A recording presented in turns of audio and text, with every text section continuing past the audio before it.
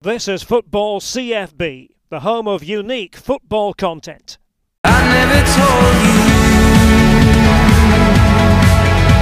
you scared off the vultures. I never told you,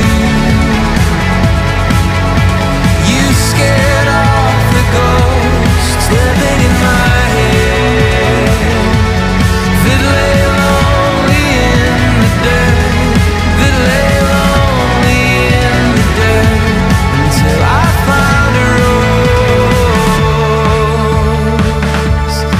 Yourself, obviously been born in the North East. Who were your footballing heroes growing up?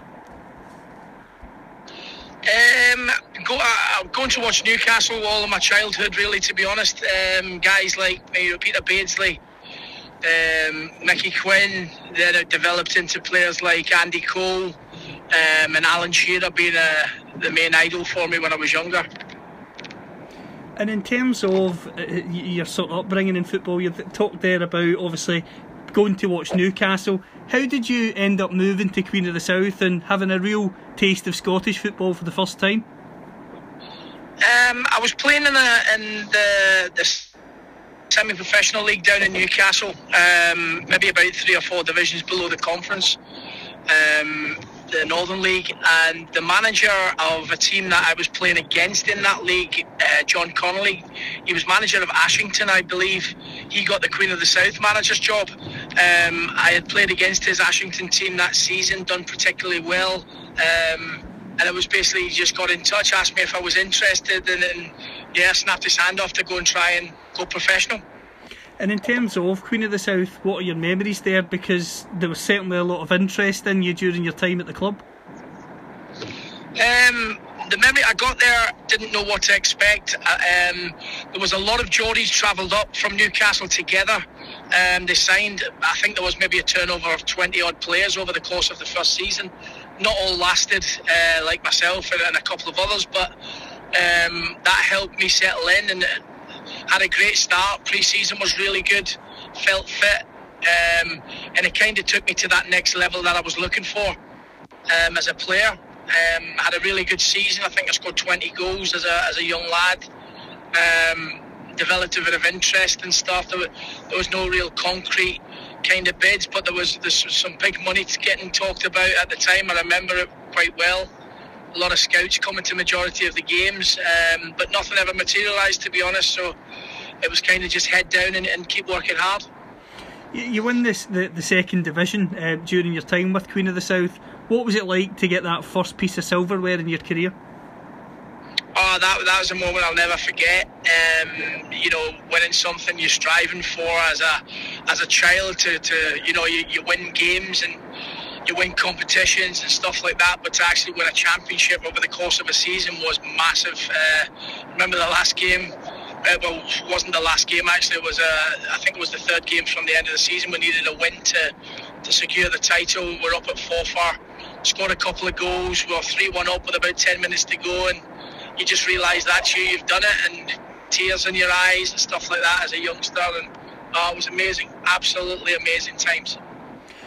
And the interest, as you say, is in for you. Partick Thistle are interested, but it's Morton that you end up joining in the end. What was your initial thoughts when you moved to Greenock? It was basically when I went to see John Connolly, the manager at Queen of the South, and said I wanted to go full-time and play full-time. We were only part-time down there, and I was training myself during the week. So there was 2 concrete bids from Partick and Morton. And I believe Morton paid the extra, I think it was an extra £10,000. So it was just a case of get in a car, get to Greenock, go and see Mr. Ray and everybody at Morton, John McCormack, who was the manager. Just get up there and see what it was all about. I don't think there wasn't any big decisions regarding financial agreements or anything. It was done pretty easily. I was adamant I wanted full-time football, and thankfully they were good enough to give me it. In terms of the club, you mentioned the late Douglas Ray there. What was he like during your time at Morton? Because he's a legend who did save the club.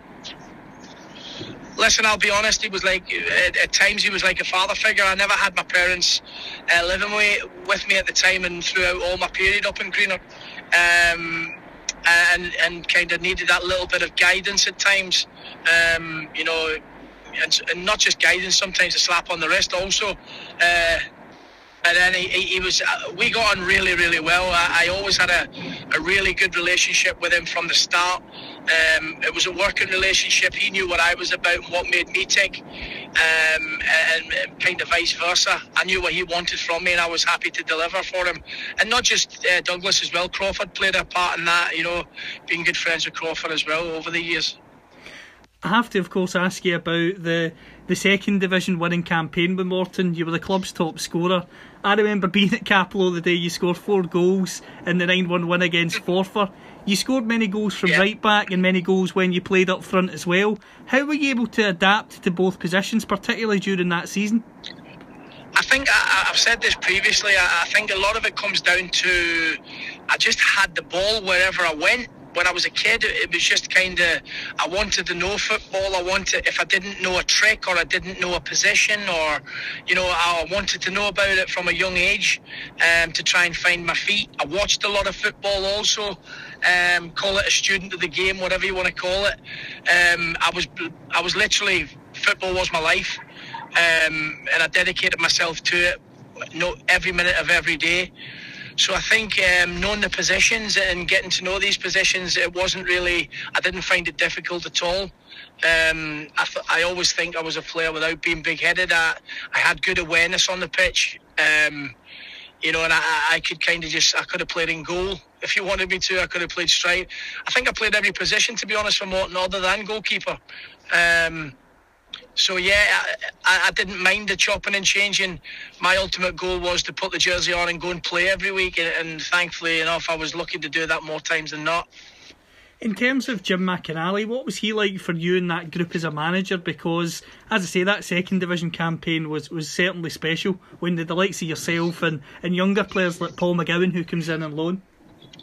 Yeah, I mean, Jim was absolutely brilliant. Jim, Martin Clark, and I don't know if you remember the guy called Pat, old Pat, John Tierney, the physio as well. They came as a package, and they I was at a stage where there was maybe chance of me going elsewhere and stuff like that, and I remember speaking to Douglas Ray about it, and he told me about Jim coming in and what to expect.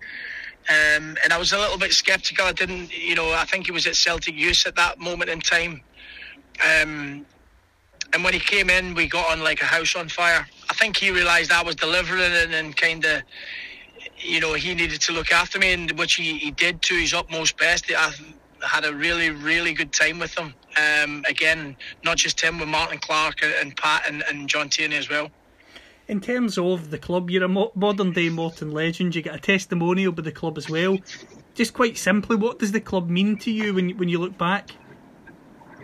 To be honest, it was everything to it. I'm not saying it was. It still is everything to me. It's it's the first result I look out with my Newcastle. It's the first result I look for every weekend. I don't really get the opportunity to go back to Capello much. But, my daughter still lives in the town, and yeah, I've still got a lot of good friends who are Morton fans, so it was a massive part of my life, one that I enjoyed every minute of it. Was it all good at times? It was difficult at times, but one that I'll never ever forget, and one that I'm actually quite proud of to spend the 10 years at one club. It doesn't really happen that often nowadays in football anyway. You were able to achieve so much at the club, and you were unlucky, as with the club, in terms of just missing out and getting back to the top flight. How frustrating was that, given how hard you'd worked for that over the 10 years? That was the one thing I wished we could have got. Obviously, getting the just won the third division when I joined, so there was that expectation was there, and we never really got over the line as far as the second division. We eventually got that, and the aim was to get back into the Premier League, and I just wish I could have added that to my CV. I mean, we were close at times. We ran teams close. I always thought we always had a chance with the squads we had. It was just basically getting that consistency. We never really did that, and we never were able to cross the line and win that championship. But we always give it a good effort. In terms of Annan Athletic, when you leave Morton, you've had 2 spells with Annan, and both spells, to be fair, were very prolific. What was it that took you to Annan? Because again, in terms of geography, you go from Dumfries to Greenock, and then Annan's an awful long way away from Greenock as well.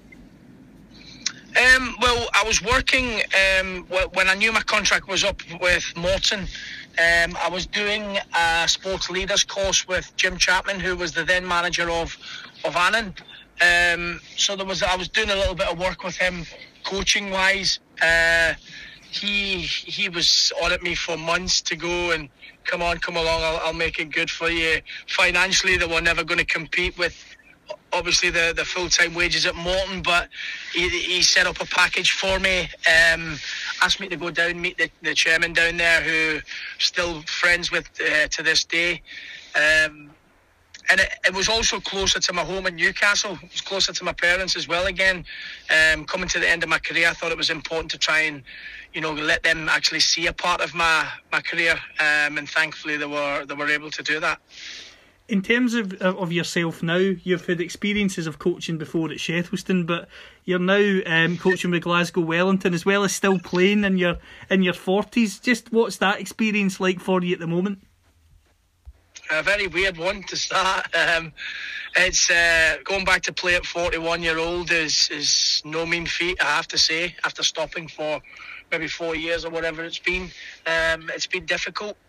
I tried to go back and train and just generally play to start. And then I pulled my calf, which I thought was the problem at first, but it led to a slip disc. And I was out for another further 4 months. So it was basically during that time with work, and I'm quite idle at work, in the office work and stuff like that. So it was a case of me getting back involved, just getting a bit of movement and trying to lose a little bit of weight and try and help people if I can along the way. Worked alongside Curtis, who I know from, he was at Annan for a period, training with us and stuff as well. So it's right on my doorstep. It's handy.